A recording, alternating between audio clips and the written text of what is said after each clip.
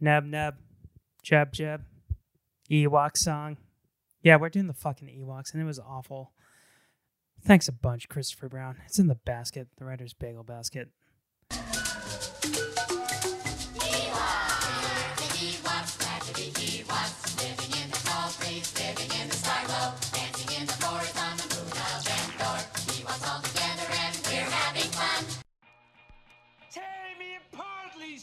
We jumped out of a building. Yes, it was very exciting. Tomorrow we go to the zoo.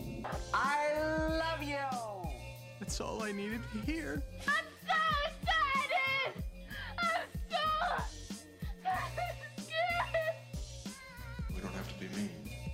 Because remember, no matter where you go, there you are. Hi, welcome to Writer's Bagel Basket. I'm Scott Kurland, and I'm literally watching something that I have never seen in my life, did not know it existed. And thank you to my buddy and Where in the World is Stephen Quincy Urkel co-host, Christopher Brown, for screwing me up like this. Look, it's not my problem, all right? Because I went into this thinking, hey, Scott's someone who likes fun. Scott's someone who enjoys good things.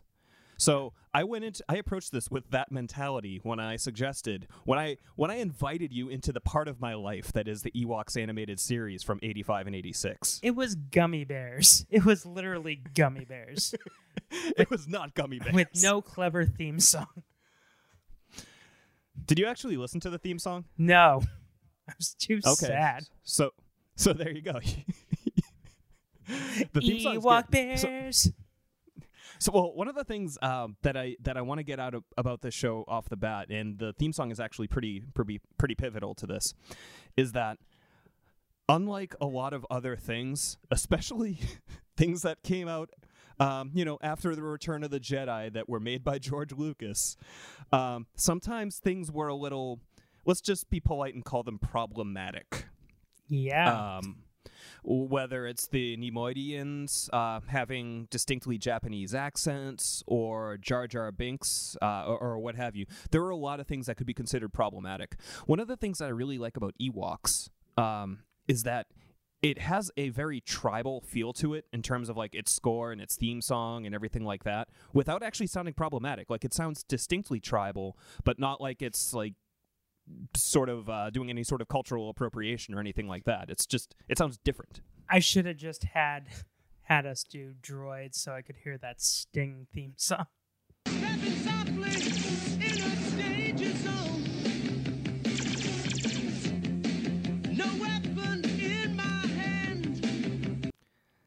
A trouble again. When Jar Jar's gone. The Droid Show is not as good. Not as good. This was terrible.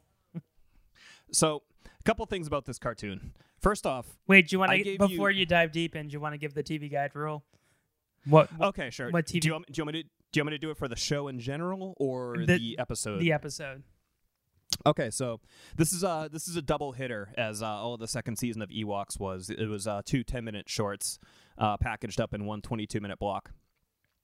So the first episode is Home is Where the Shrieks Are. So in this episode, young Wicket Ewok, last seen in Return of the Jedi, hanging out with Princess Leia, and his friend Teebo decide that they've had enough of doing chores around their house, and they decide to move out on their own.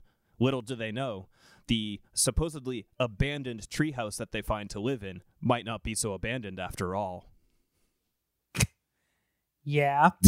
And the second part was Princess Latara, in which Teebo's romantic interest and friend of the gang, Latara, kind of a snotty little Ewok, decides that she's jealous of her friend Princess Nisa and wants to trade places with her for a day and become a princess. And Latara thinks that this means that she's just going to be catered to left and right. But little does she know, she has a kidnapping surprise in store.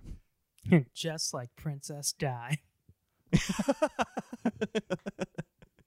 Yeah, she rode her horse thing Baga a little too fast in the streets of Paris.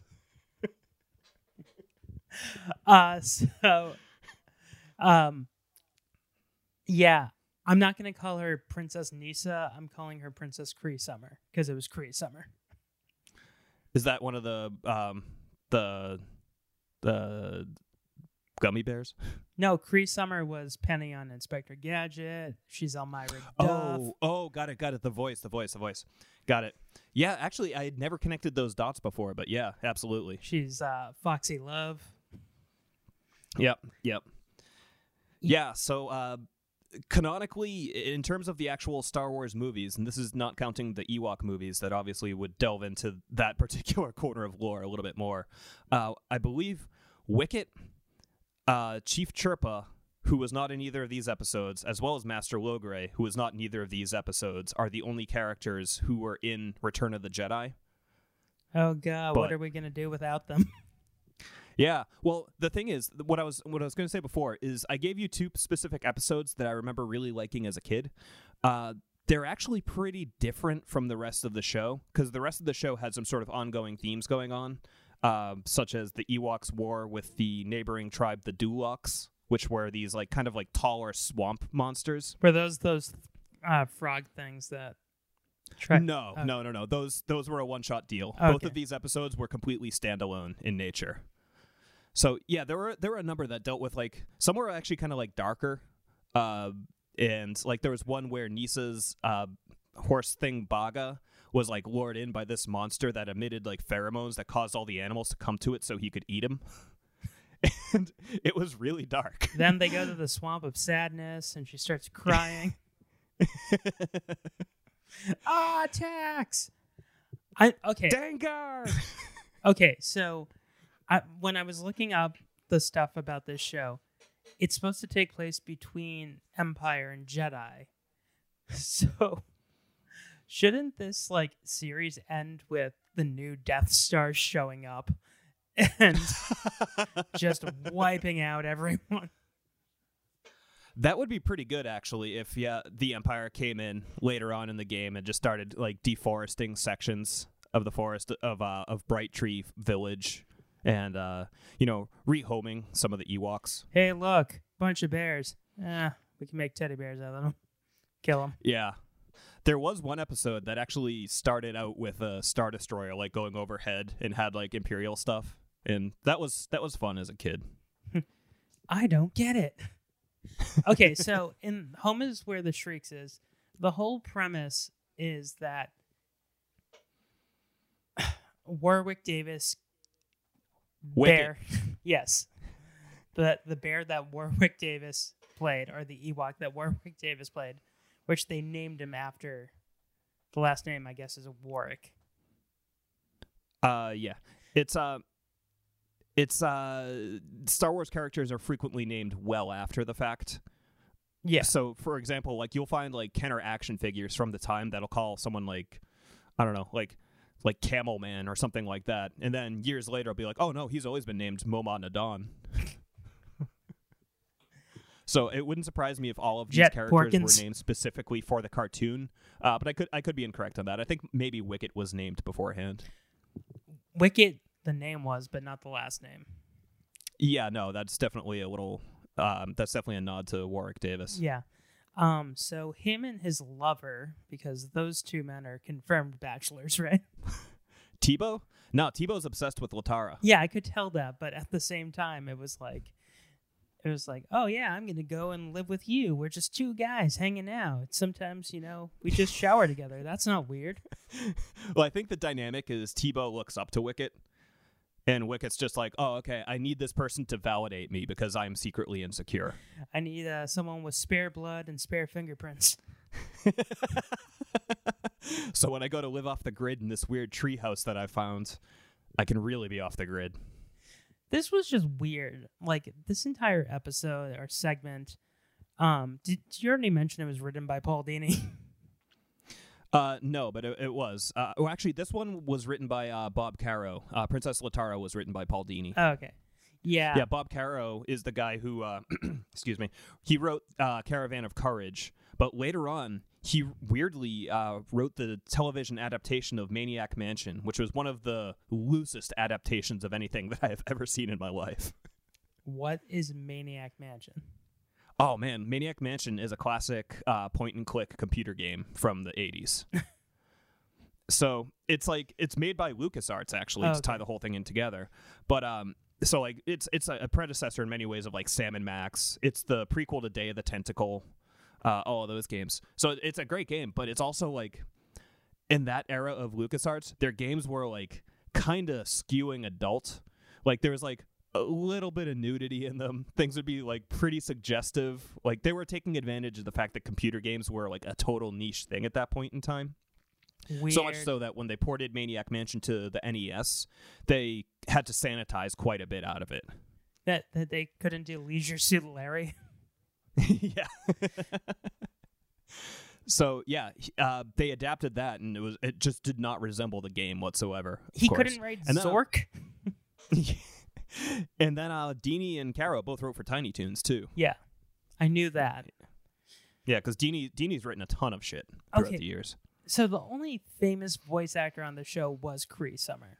Like, I didn't recognize anyone else. Yeah, I assume that this was as low budget affair as possible because they were probably just looking to squeeze out any more profit they could from the Star Wars name before. This was the most expensive cartoon for the 80s. Jesus Christ. Are we both wearing a Star Wars shirt right now? Yeah, we are. Jesus Christ. That was accidental on my part. I did not intend for this to happen. Well, one of us is going to have to change. All right. Woo! And you can't see, we are both completely naked. Now one of us has to change again. I start cutting into my arm. So you pull off your skin like it's a piece of cheese pizza. So at the very beginning, Wicket tells his mother as he's leaving that it'd take 1 million munyips for him to return. And this is one of the kind of geeky fun things about this, and this is probably not fun for anyone but me and anyone who plays Star Wars Battlefront. But the munyips are, in the world of the Ewoks, they're the little flying bird-type things that have horn-shaped noses. I don't know if you saw them in either episode. They're in the background a lot, and sometimes they start the episode but they use them as a currency? I don't know. That's kind of the big thing I was wondering. But in the most recent Battlefront, they introduced a mode called Ewok Hunt. Are you familiar with this? No. It's amazing. So first off, the reason I bring it up is because all the Endor maps show munyips floating around, even though they're technically legends now and not canon. So I love it when Star Wars creators now are sneaking in like weird shit like that in Life Day from the Christmas special into canon. But yeah, Ewok Hunt is fucking awesome because it starts out, it's like, the way that it works, it's a multiplayer game, so I think it's like 16 players or something like that. And it starts out, 12 of them are stormtroopers on Endor, and 4 of them are Ewoks, and it's night. And the stormtroopers all have a flashlight that works for a certain amount of time before they have to turn it off and recharge it, and they're in total darkness. And in the meantime, you hear things like rustling in the forest all around you, and the Ewoks can see at night clearly. So they're just like running around killing stormtroopers, and it's basically like you're in a Ewok-themed horror movie. Ugh. It's absolutely amazing. And for anyone actually wondering, no, we are fully clothed. Perverts. So, yeah, that actually brings up in the episode when things go black in this segment. Like, they were clearly trying to save money. Yeah, probably. Like I said before, I think this is really trying to maximize any profit that they had left in the Star Wars name without making new movies. Yeah, but this show cost $500,000 to make. Did it really? Yeah. And Droids cost $600,000. Now that's shocking to me. I wonder if $100,000 of that was just paying off Stuart Copeland alone.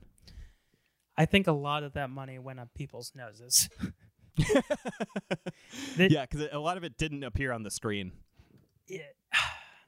So yeah, when they're like just like messing around and like doing their classic sitcom trope of, oh, we're living on our own, we're just 2 confirmed bachelors. I'm gonna beat that to the ground. But well, I mean, they're not like the Goofy Gophers. Like that's not clearly intended to be happening. This is just strictly happening in your headcanon at this point. I mean, if you look hard enough, I'm sure there are websites out there that will cater to this for you. No. I didn't even want to be watching this. I should have made you watch Snorks. Oh god, Snorks is worse than this. Yeah, they're like Smurfs underwater. Yeah, it's horrible. Because Smurfs is already like probably a D+ of a show, and Snorks I would have to say is probably a letter grade under that. Anyway, With this episode, like I love how they're so dumb that they don't understand how you need food to live. like T-Bow's like, oh yeah, I was eating with my bros, and Wicket is like, did you bring me any food? Oh, you want to eat too? Yes, you asshole. I want to eat food. well, and this comes right after the only food that they had brought with them burned on their stove because they were too busy trying to like hang a hammock and do other shit like that. And then Nisa and Latara came by to visit them to see how they were doing and brought food. Wicket insulted Latara in the process, so she just dumped the food all over him. So yeah, they're not playing the food game very well. Yeah, that's also just a really bad example to set for children.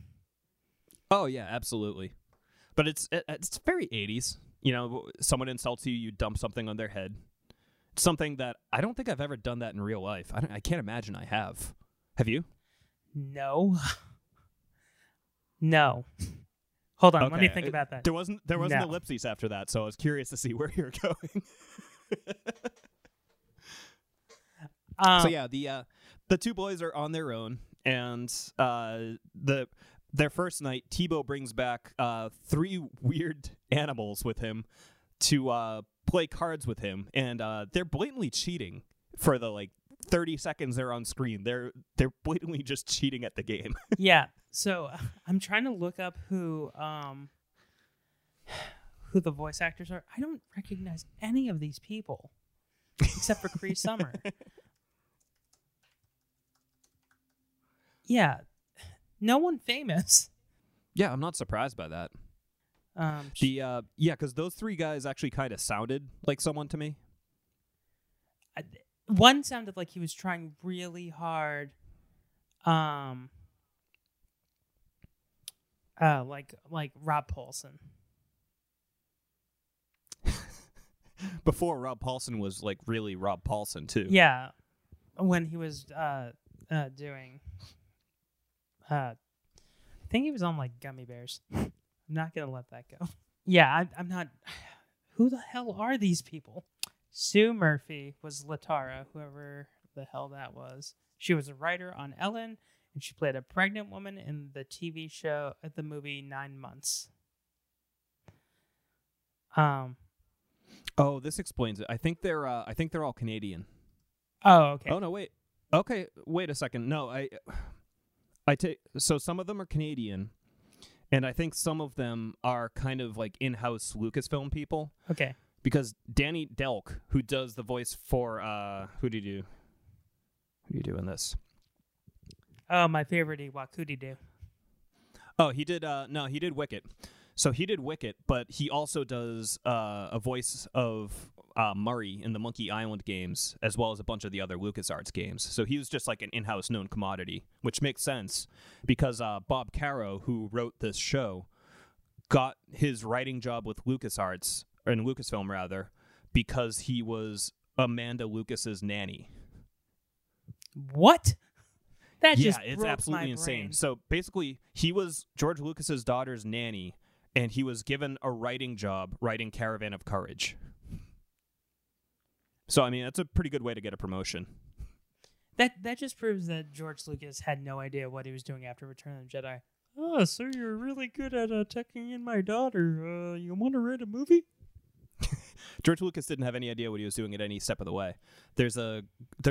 So depending on how into Star Wars you are, there is a book that ranges from really interesting to, if you're interested in Star Wars, to horrifyingly boring if you're not, called The Secret History of Star Wars.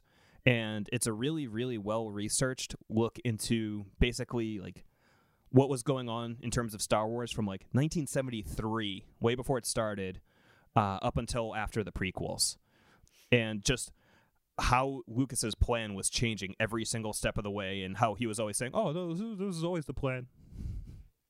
Yeah, I know I wanted to have Michael Jackson as Jar Jar, but Ahmed Best is pretty good. Yeah, because originally Jedi was supposed to end with Luke killing Vader, then picking up the mask and putting it on and becoming the new Vader.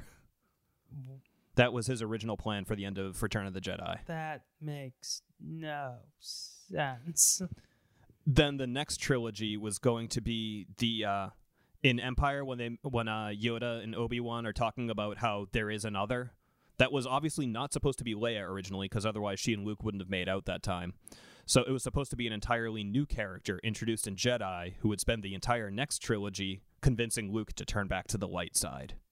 Like, there are all sorts of horrible, horrible ideas in the Star Wars universe, and it's incredible. Yeah, I know. I just watched an entire cartoon. Dude, if this to you is the low point, I challenge you to just watch 10 minutes of Attack of the Clones, for fuck's sake. No, I'm just talking about for like animated TV shows based on movies. In the 80s, they did this way too much. You had I agree. You had Bill and Ted, which I actually like that cartoon. You had the Karate. Also written by Paul Dini. That makes sense. You had the Karate Kid cartoon, Rambo, RoboCop.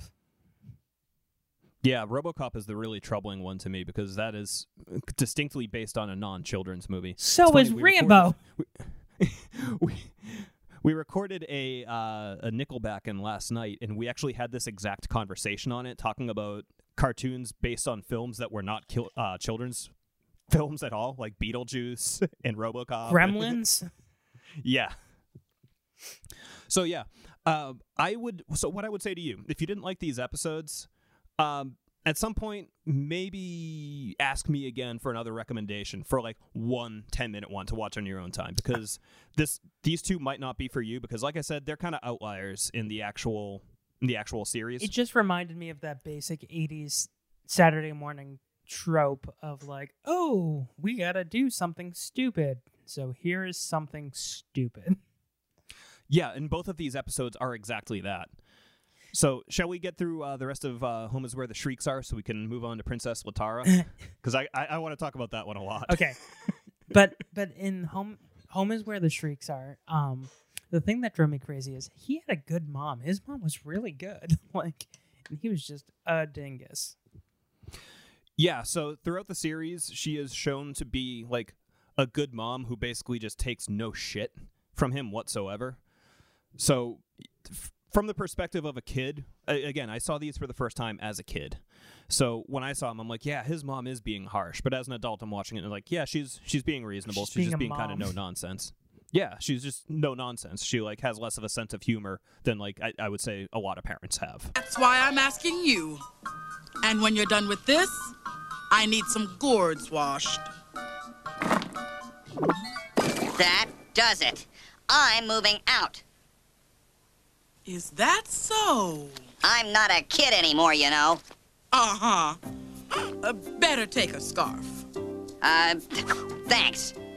So yeah, in their treehouse, they are warned by the the cheating card players that it is home to something called the Shrieks, and that since they didn't have the permission of the Shrieks to live there, that they were in trouble. And then those three took off, and one of them came back to politely close the door after they left.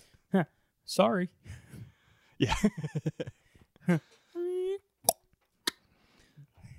It'd be funny if he locked it from the outside. You guys are gonna die in here. It's like that the first scene in American Horror Story in the first season. You're gonna die in there. And they did. Yep.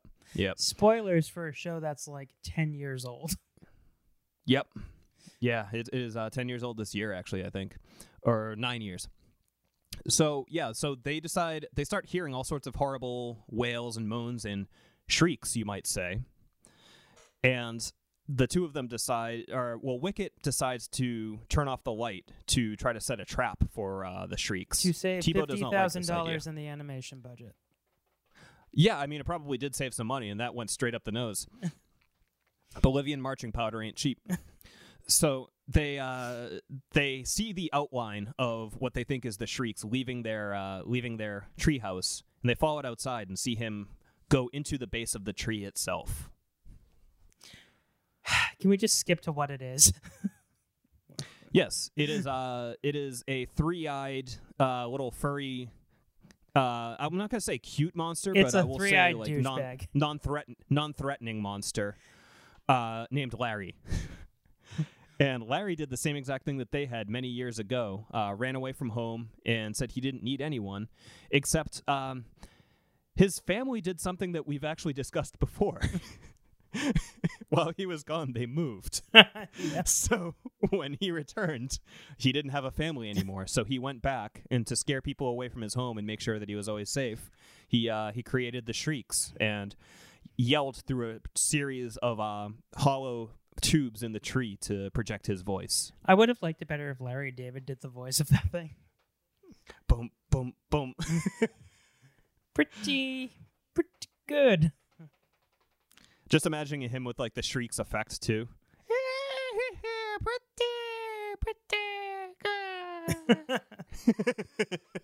I still think it was crazy that if you think about it, his family was probably killed by the Empire. Possibly, yeah, or the Dulux, because there's as the other episode showed, there's actually a lot of conflict going on in Endor. So, yeah, there's a lot of ways that they could have died on this planet. Oh, the things that will kill you in the Star Wars universe. Sorry, yeah, Lackpit. yeah, it's fun. There's one episode where there's like a rip in the like space-time continuum and shit. The Empire comes to town. All sorts of monsters come out of nowhere. Yeah, it's fun. These are more like lighthearted episodes. Yeah, this was definitely lighthearted. And then this segment ends with them having a feast, and Larry is stuffing his gullet. Now we can talk about the thing you want to talk about. Yeah, they took him back to the village after they went home. Okay, yeah, so Princess Latara.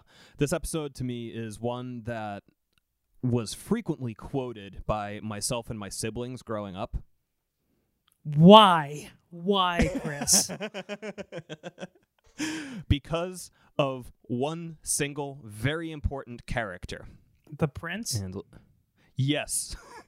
He is the most important character of probably any 80s sitcom or cartoon of all time. I like her a lot. Gee, Ma, I like her.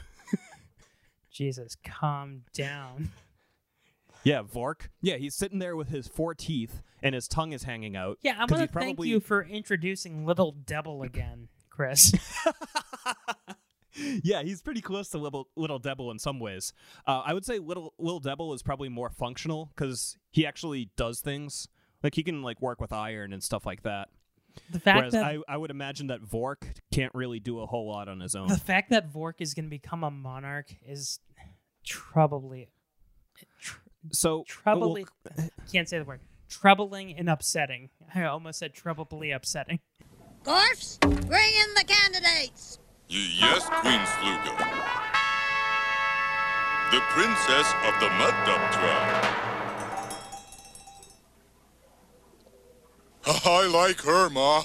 I like her. Much too common. Into the pit. Troubling and upsetting. You don't see much out of Queen Sluga besides her being like kind of like unpleasant and angry, but I'm willing to bet that she is just as dumb as him, just older, so she's had more time to kind of like learn a few more words.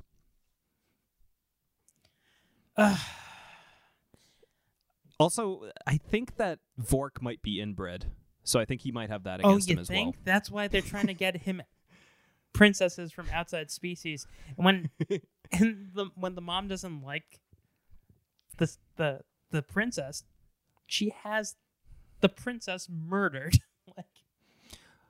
Well, to be fair, they actually clarify that at the end of the episode. They're not murdered; they're just thrown into a pit.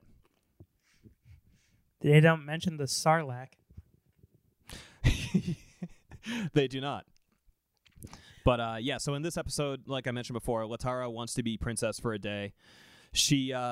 Wicket agrees to do so on the condition that Princess Nisa will give him, in order for playing along, a Pearl of Patience for his warrior belt. Okay, that's which is another kind of like thing. a Boy I Scout. had no idea who these people were. or these characters were, because I didn't grow up watching this horseshit cartoon like you did. It's pronounced cartoon, but yeah. I thought you were about to say it's pronounced horse-mared. Thank you very much. No, so yeah, no, I mean, it's basically just 4 characters. It's like 4 friends hanging out. I don't know what the complication is here for it. It's not the worst setup in the world. But I didn't know like that Princess Cree Summer was a princess. I mean, she said it at the very beginning of the episode. She talked about she and Latara were talking about how Latara wished she could be a princess like Nisa, and then Nisa said, "Well, being a princess is playing make believe." I mean, you can tell because Nisa has a little jewel hanging from the top of her hood. Well, but what's her name? But Latara had her like flapper feather thing going on. She is very flapper looking. Yeah. I was like, is this like in Gremlins 2? Is she like that girl gremlin?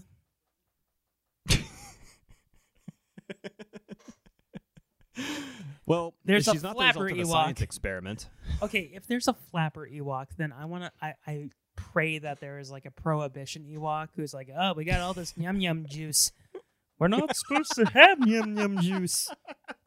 Well, you see, I got 50 barrels of yum yum juice, and they're all yours if you look the other way, boss. Yeah, so basically we're introducing like a Capone Ewok. Yeah. And then we can slowly start involving like Temperance Ewoks, maybe an Elliot Ness Ewok. Definitely an Elliot Ness Ewok. You need to have that Ewok who's supposed to be Sean Connery from The Untouchables. I'm just another American Joe. I just like a Duloc to bring a knife to a gunfight.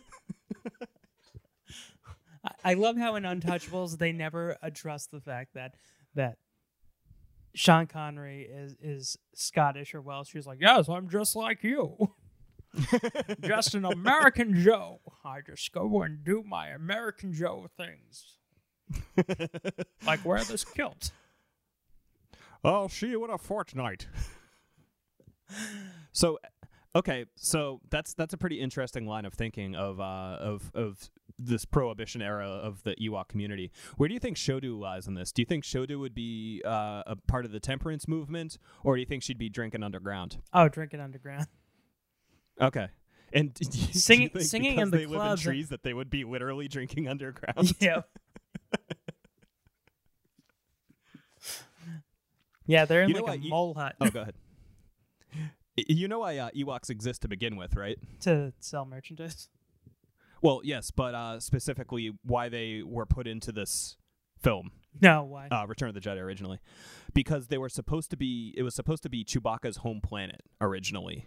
And they were all supposed to be Wookiees living in the trees, which is why in Revenge of the Sith, when you finally see Kashyyyk, the Wookiee planet, they're all in trees and in tree houses that aren't all that different from what you see in the Ewok village. Oh, yeah, So, and my favorite line from Revenge of the Sith, and I will miss you most of all, Chewbacca. I didn't know if it was that or when Chewbacca did a literal Tarzan yell. No, it was an actual Tarzan yell. Oh. Yeah. They just took like a clip of Tarzan yelling and played that as Chewbacca swung on a vine. What if he opened his mouth and it was Phil Collins? Like he had just eaten Phil Collins and Phil was trying to get out? No, it was like Phil Collins singing. You be my son of man, look to the stars. Actually, it'd be great if it was just like a completely irrelevant Phil Collins. So he like gets on the vine, he's ready to fight against the droid army, and he's just like, "You used to have an invisible touch, yeah." Studio. I was in Hook. I can't dance. I'm trying to remember the words against all odds. Now, Wicket, where do you think he falls in the temperance movement? Oh, he's like, remember in Godfather Part 2 when they show young Vito Corleone as a young boy and he ends up befriending a mobster? Yeah. Yep. That's him. Okay. Now how about Tebow? You think Tebow's hitting the sauce, or is he Oh, obeying the law? He's a mule. I could see Tebow being a completely unwitting mule. So you're going Like to he's go to the unaware of it? corner, and there's going to be a mailbox, but there's no Yum Yum mailbox over there. There'll be a mailbox. Yeah, so Tebow, again, not in these episodes, because I gave you 2 random-ass episodes that I just happened to watch a lot as a kid. Tebow is a magician's apprentice in this. So the little pouch that he carries with him, the reason it's so small when he says it's carrying all of his things is because it's basically a bag of holding. It's like a magic bag. Nerd. So, yeah. So I like the idea of Tebow just using this to just carry tons and tons of like illegal hooch around around Bright Tree Village. Yeah. Oh, these are Yum Yum barrels. I love I created this booze. Yum Yum juice. Now, I'm going to say Nisa is probably on the temperance side because she's obviously very good to eat 2 shoes. Her father's the chief of the tribe, so I don't think she's going to try to ruffle too many feathers. So she's But, going to Latara- die. Latara is definitely hitting the sauce. I don't think she's hitting the sauce. I think she's singing at the clubs. She's Like, providing entertainment. yeah. Like, she's like Jessica Rabbit in Yeah. Who Framed Roger Rabbit. And she kind of has like that voice for it, too, the character. I wonder if that was like a stylistic thing to make her flappery, because now that you mention it, the voice plays into that as well, which is strange because it's like a child character. Pennies from Endor. So, The Dulocs and their Latara men means got to, away. Latara means to piss Wicket off at some point, and he tells her that he was only going along with her whole princess thing as a favor. So he storms off after having carried her on a little chariot, and Tebow, who is also carrying her, informs her that he still likes her, no matter how nasty she is, which I think is one of the best lines. He's like Cameron Fry. The way they treat Tebow is he's going to snap one day, and there's going to just be a bunch of dead Ewoks. I never thought I would make this reference, but he's going to be like Michael Douglas from Falling Down. Speaking of weird cartoons, what if they did like a Falling Down cartoon? I think I broke Chris. So I think what it would be, well, I was thinking of what it would be, and I've got an elevator pitch. Mike I can't Judds. remember his character's name from that, but let's just call him Michael Douglas. Michael Douglas has had enough with society and its ills, so he decides to help out law enforcement. And the whole thing is just going to be about him like catching criminals on his own In and, like, different turning them fast over food to the police. restaurants. What's that? In different fast food restaurants.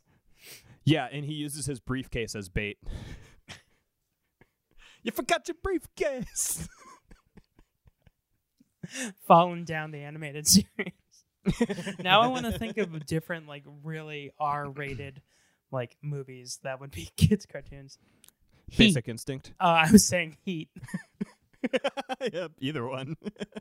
Huh. Devil's Advocate. Yeah. Oh, that would be fun. Oh, A Yeah, Time to Kill, the cartoon. What was that? A Time to Kill. Yeah. Yeah, you could do that. Just all these inappropriate movies. Like, they're not inappropriate. They're very important movies, but Practical Magic. Not for children. Right. Practical Magic, the cartoon. No Country for Old Men. Oh, that's the one I want to see. Yeah, I think Harvey Birdman would be the hero in that one. Oh my God, No Country for Old Men, the cartoon. Then Jim Meskin can have work doing his Tommy Lee Jones impression. All right. So yeah, to wrap up the plot quick, they abandon Latara, and some of Queen Sluga's thugs overhear them refer to her as Princess Latara, so they kidnap her and take her back to marry Vork upon receiving Queen Sluga's approval. And Vork's too, because as you know, he is wont to say, "I like her, Ma." Yeah.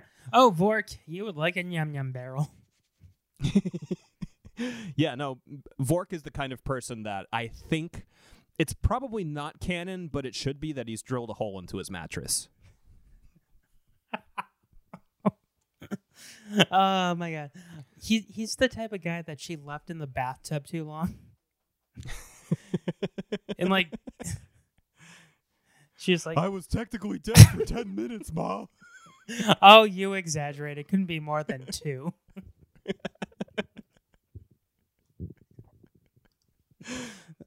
He's like, What do you think about prohibition, Ma?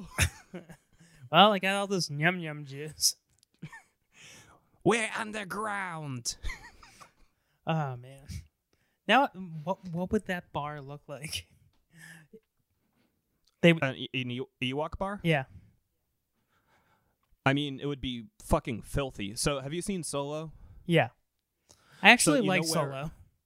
Yeah, I did too. Solo was actually a very fun movie. It pleasantly surprised me for a movie that fucking has no reason to exist whatsoever.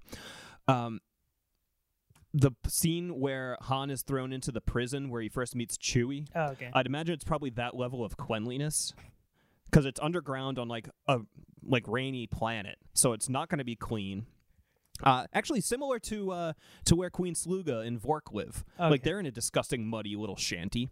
So I think it's going to basically be that, except they're going to serve beverages, probably not to any codes that might exist in Bright Tree Village. It's like the bar in Blazing Saddles and he keeps his bar nice and clean, and he spits into the jar and cleans it out.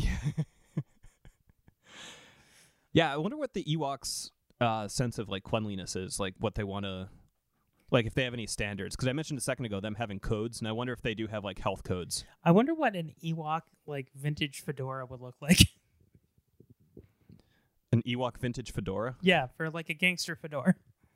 Oh, gotcha. And what would their Interesting. getaway car look like? He's on 2 boulders and a stick. So, no, the getaway would be they have battering rams in the movie, so they would probably use one of those.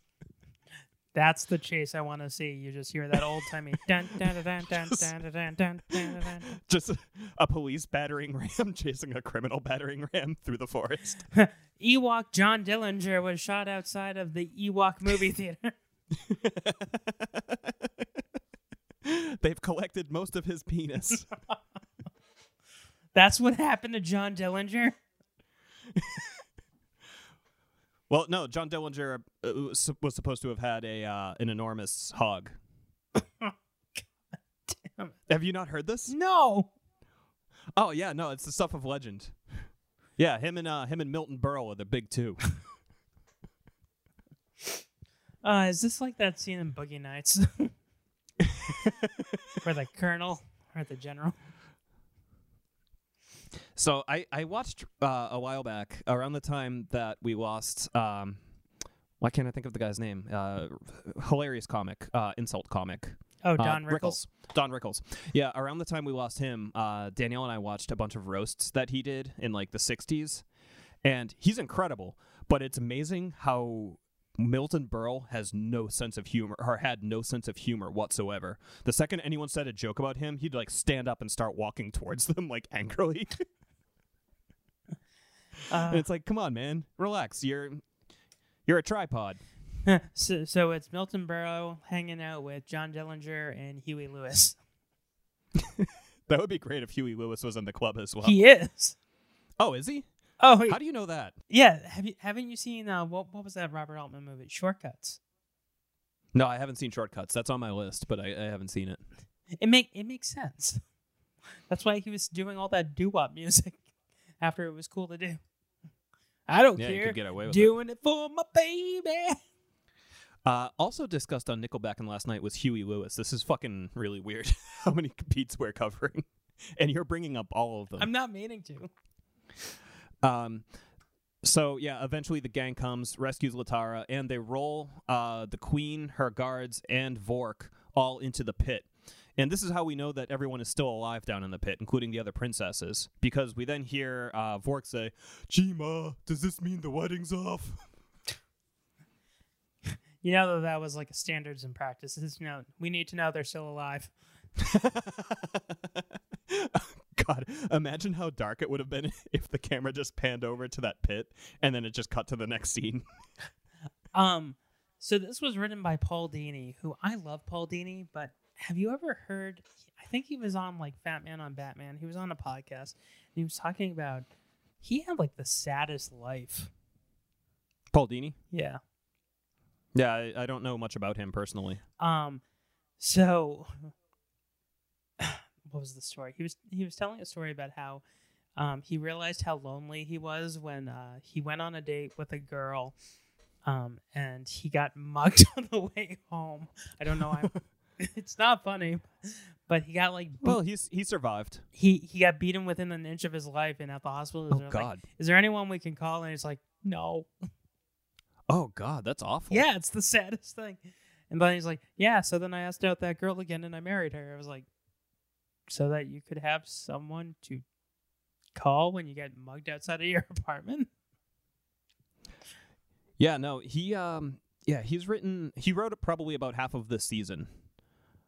So yeah, I'd urge you, don't take these as an example of the show, because these are very much, like you were saying, like the Saturday morning cartoon tropes, whereas other episodes definitely go into other sort of areas, and Paul Dini's other episodes are pretty solid.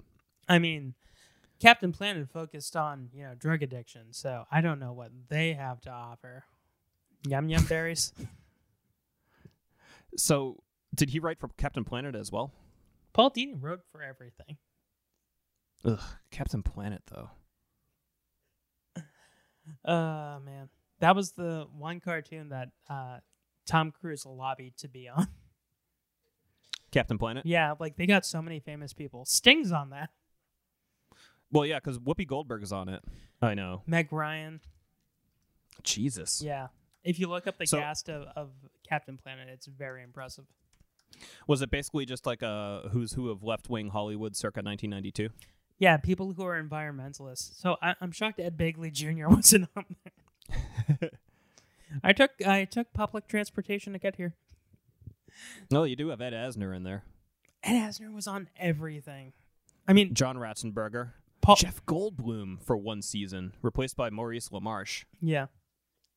Have you ever heard the show I Was There Too? Yep. Yeah, the Maurice LaMarche episode of that was just wonderful. Talking about Ed Wood, right? Yeah. Well, he was talking about a number of different things. He was basically talking about his career overall. There was a character named Duke Nukem on that. Mm-hmm. Yeah.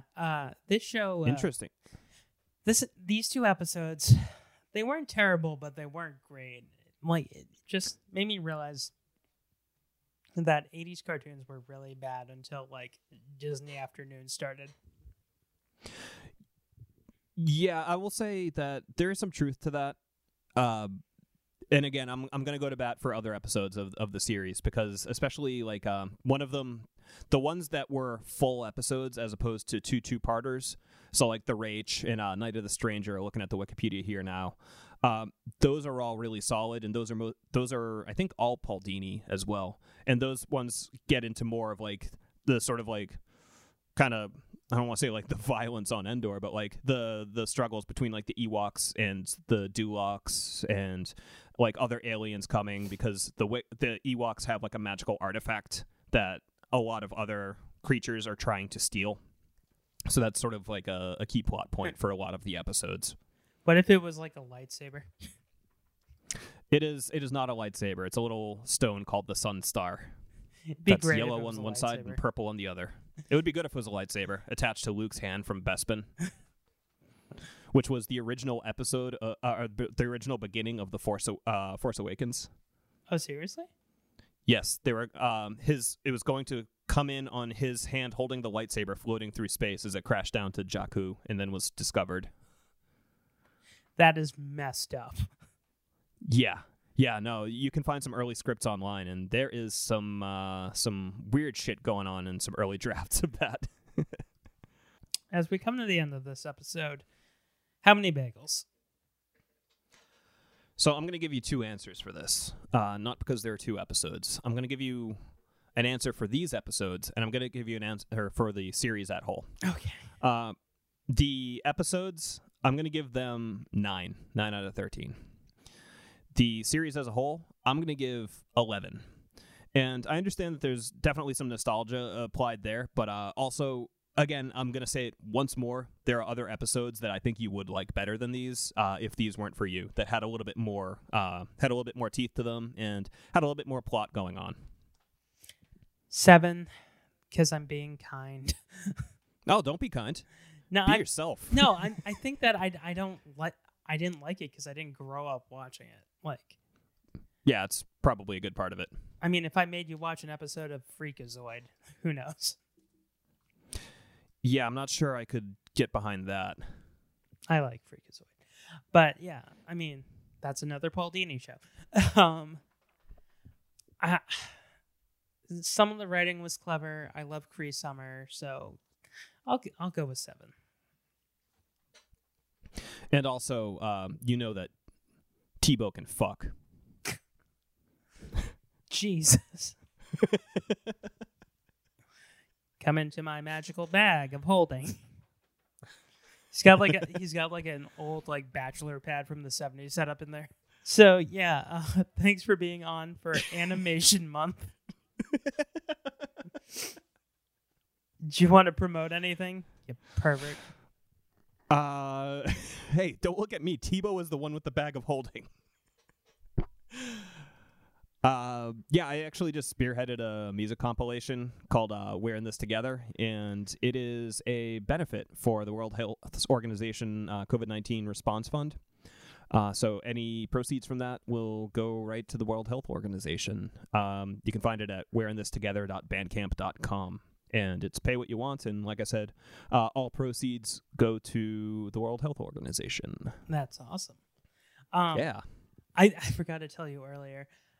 Someone, a friend of mine from high school, messaged me. He's like, I listened to your Urkel podcast. I love it. I shouldn't have started at the end. I'm got to go back to the beginning now. It's almost like there was a story there. I was like, why did you start at the end? I really like Pulp Fiction. So I'm going to go 1, 2, 4. Go. Yeah, I mean, it's actually pretty topical with Star Wars. Yeah. So, yeah, you can find us on Twitter, Facebook, curlandonfilm.com. Chris, thanks for doing this.